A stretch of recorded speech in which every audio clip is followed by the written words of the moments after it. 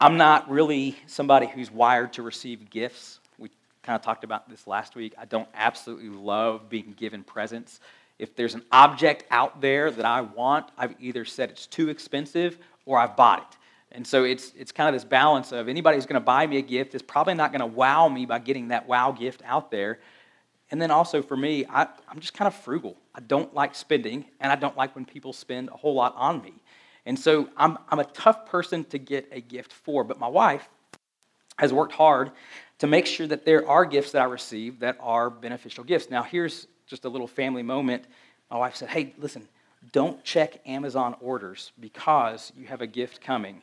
And then an hour later this morning, I got the notification, and it just pops up, this has shipped, and it shows the item right there. And so my sweet wife has gifted me. I've talked about how I really like moleskin notebooks.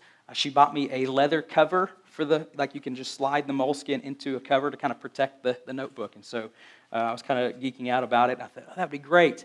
So guess what I'm getting for Christmas? I know that for sure.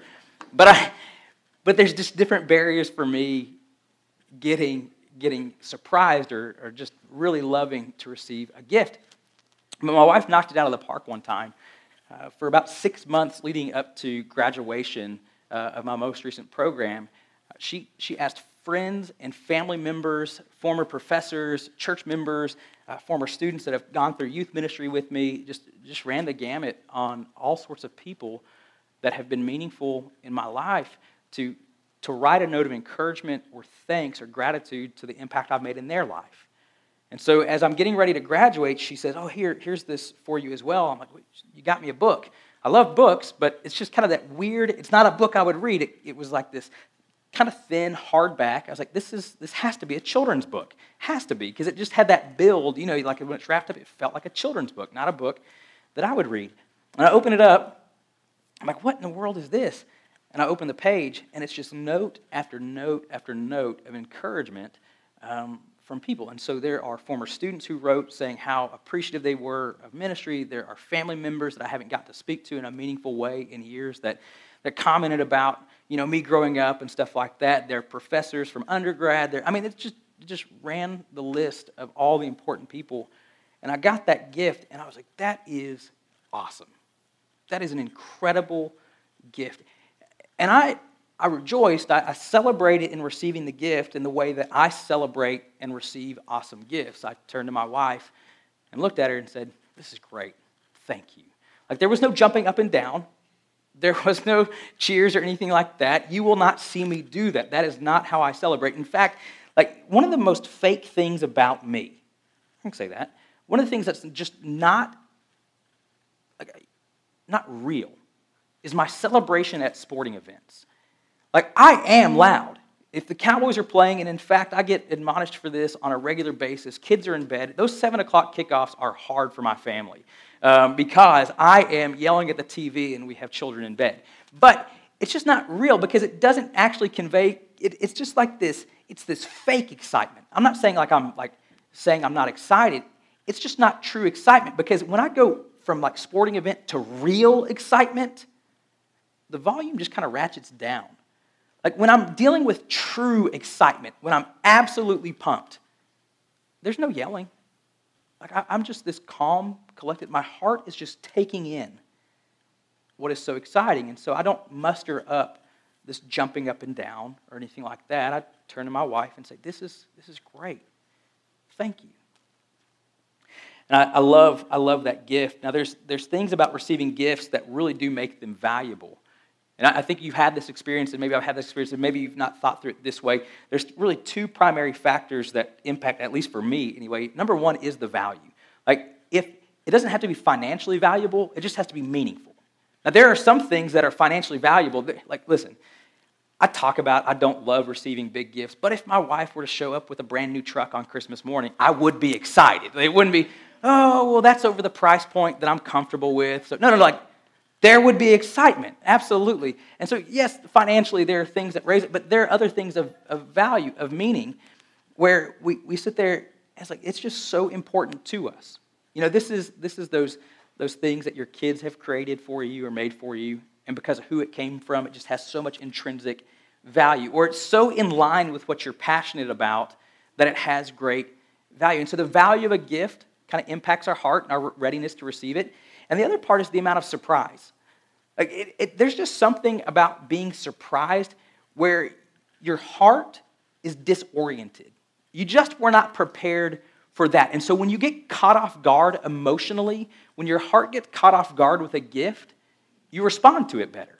And so listen, you've all said this to maybe brothers or sisters, or if you've snuck in and found out what a gift is before receiving it, or you've read it, you've even said it to yourself. Okay, listen, on Christmas Day, act surprised. Like, just act surprised. Because if you don't act surprised, they'll know that you knew. So act surprised. And so on Christmas morning, I am not going to act surprised about my journal cover. There's no way. Because I've already told my wife, hey, guess what just popped up? And so I can't fake surprise. And so when I receive that gift, it will not be the same. It won't, as if I hadn't known. Like, if there was surprise that was a part of receiving that gift, I would respond differently.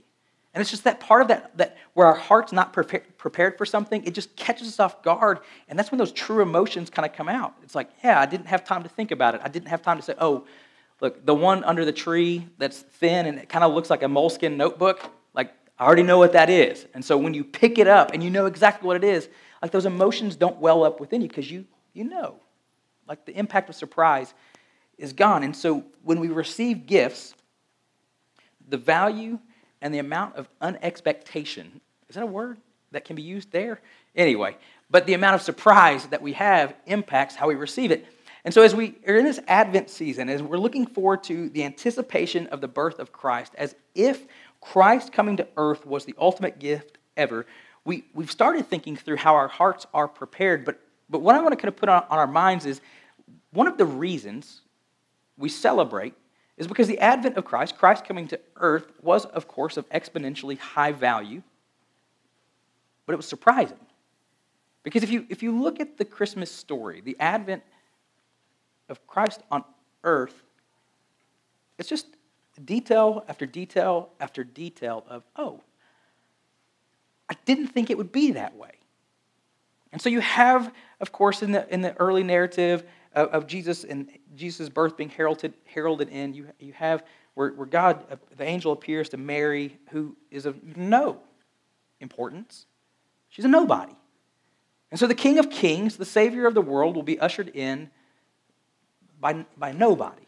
Well, it's pretty surprising. And then you go past that and you look at who are the people who are going around announcing the birth of Jesus. Who are the first ones to find out? And it's these shepherds in the field. And it's like, well, why would you herald in the birth of the Savior of the world with shepherds? It's surprising. And it goes on, and you see in the midst of Jesus' ministry that the people were waiting on this Messiah, the Savior of all things. The idea that Jesus would reestablish the kingdom of Israel in a way that would bring them back to the status of world power. And what you get instead is somebody comes in and he does miracles, of course, and he heals people, but the leadership of that nation never even jumps on board. He doesn't even have the backing of the religious people, and so he comes in and he's some people would even accuse him of being passive. Why not get up in arms, Jesus?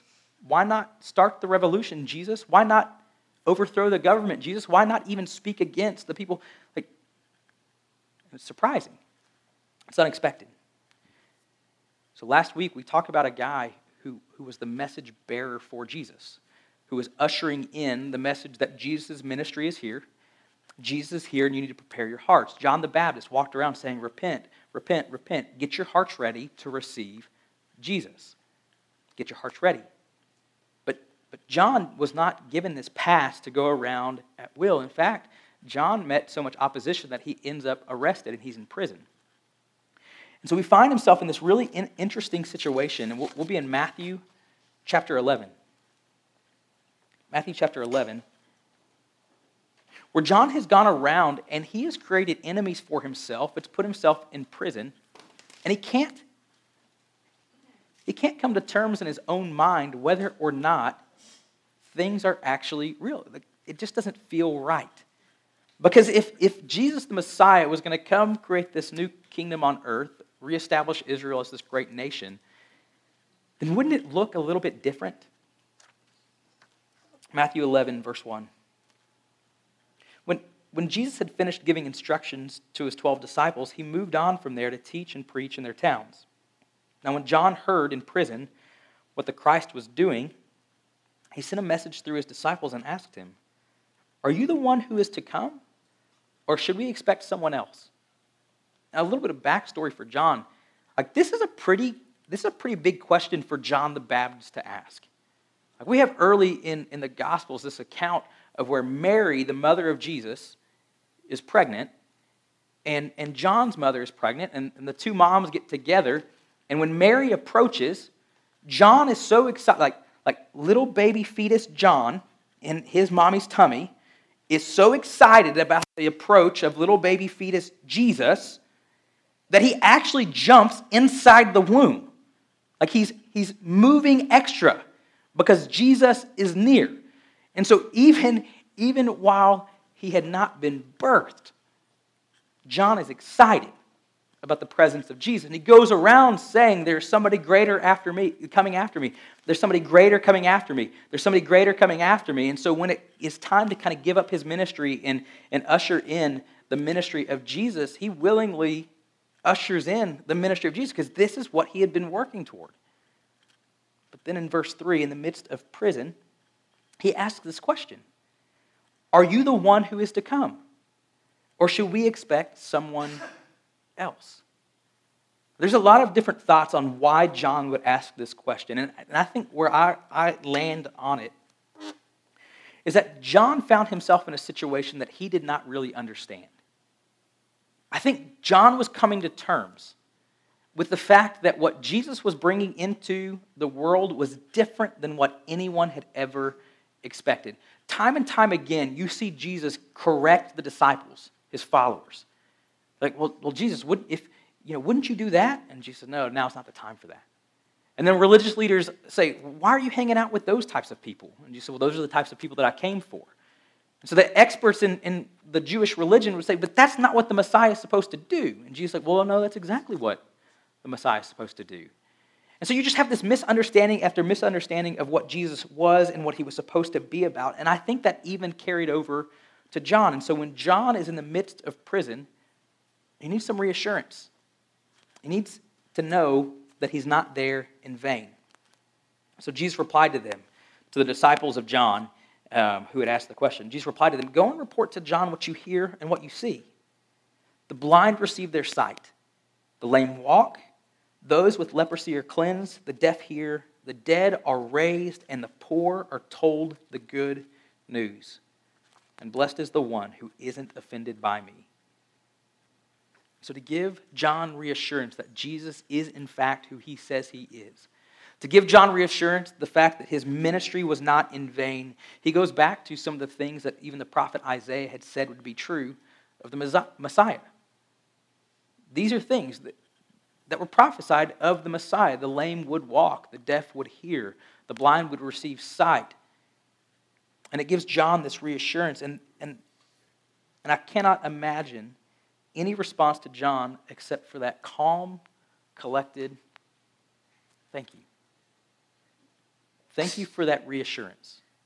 And when we receive these unexpected things, these realities, there's this comfort that things will.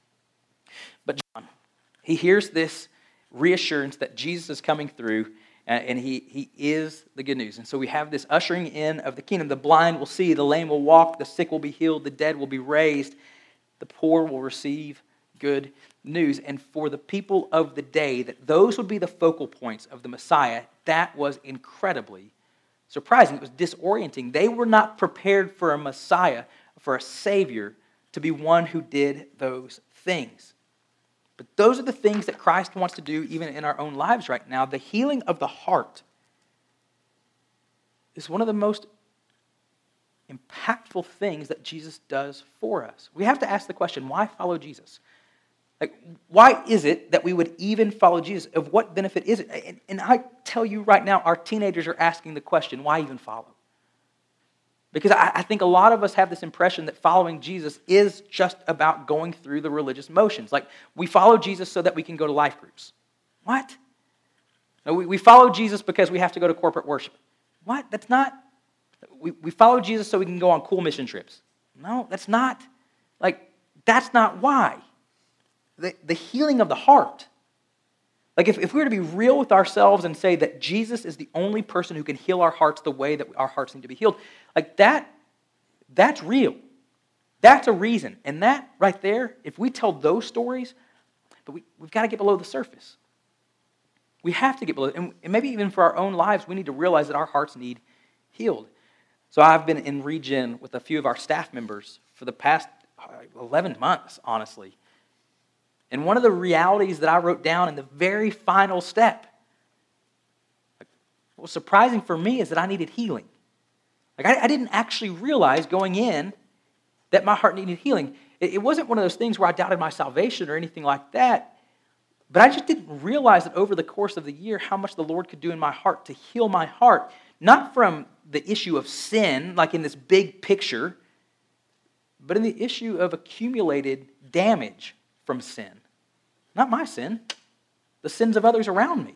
And of course, there was some of that from my sin, but it was that first time where I sat there and said, oh, I do hurt from what people have done. I do feel it. And Christ has been faithful to heal that. And so we just have to ask the question, how is Christ actively healing our hearts? And that just doesn't have the same ring to it as a brand new truck in the driveway. You know, it's one of these things, like we talk about Jesus being this gift. It's not that kind of gift.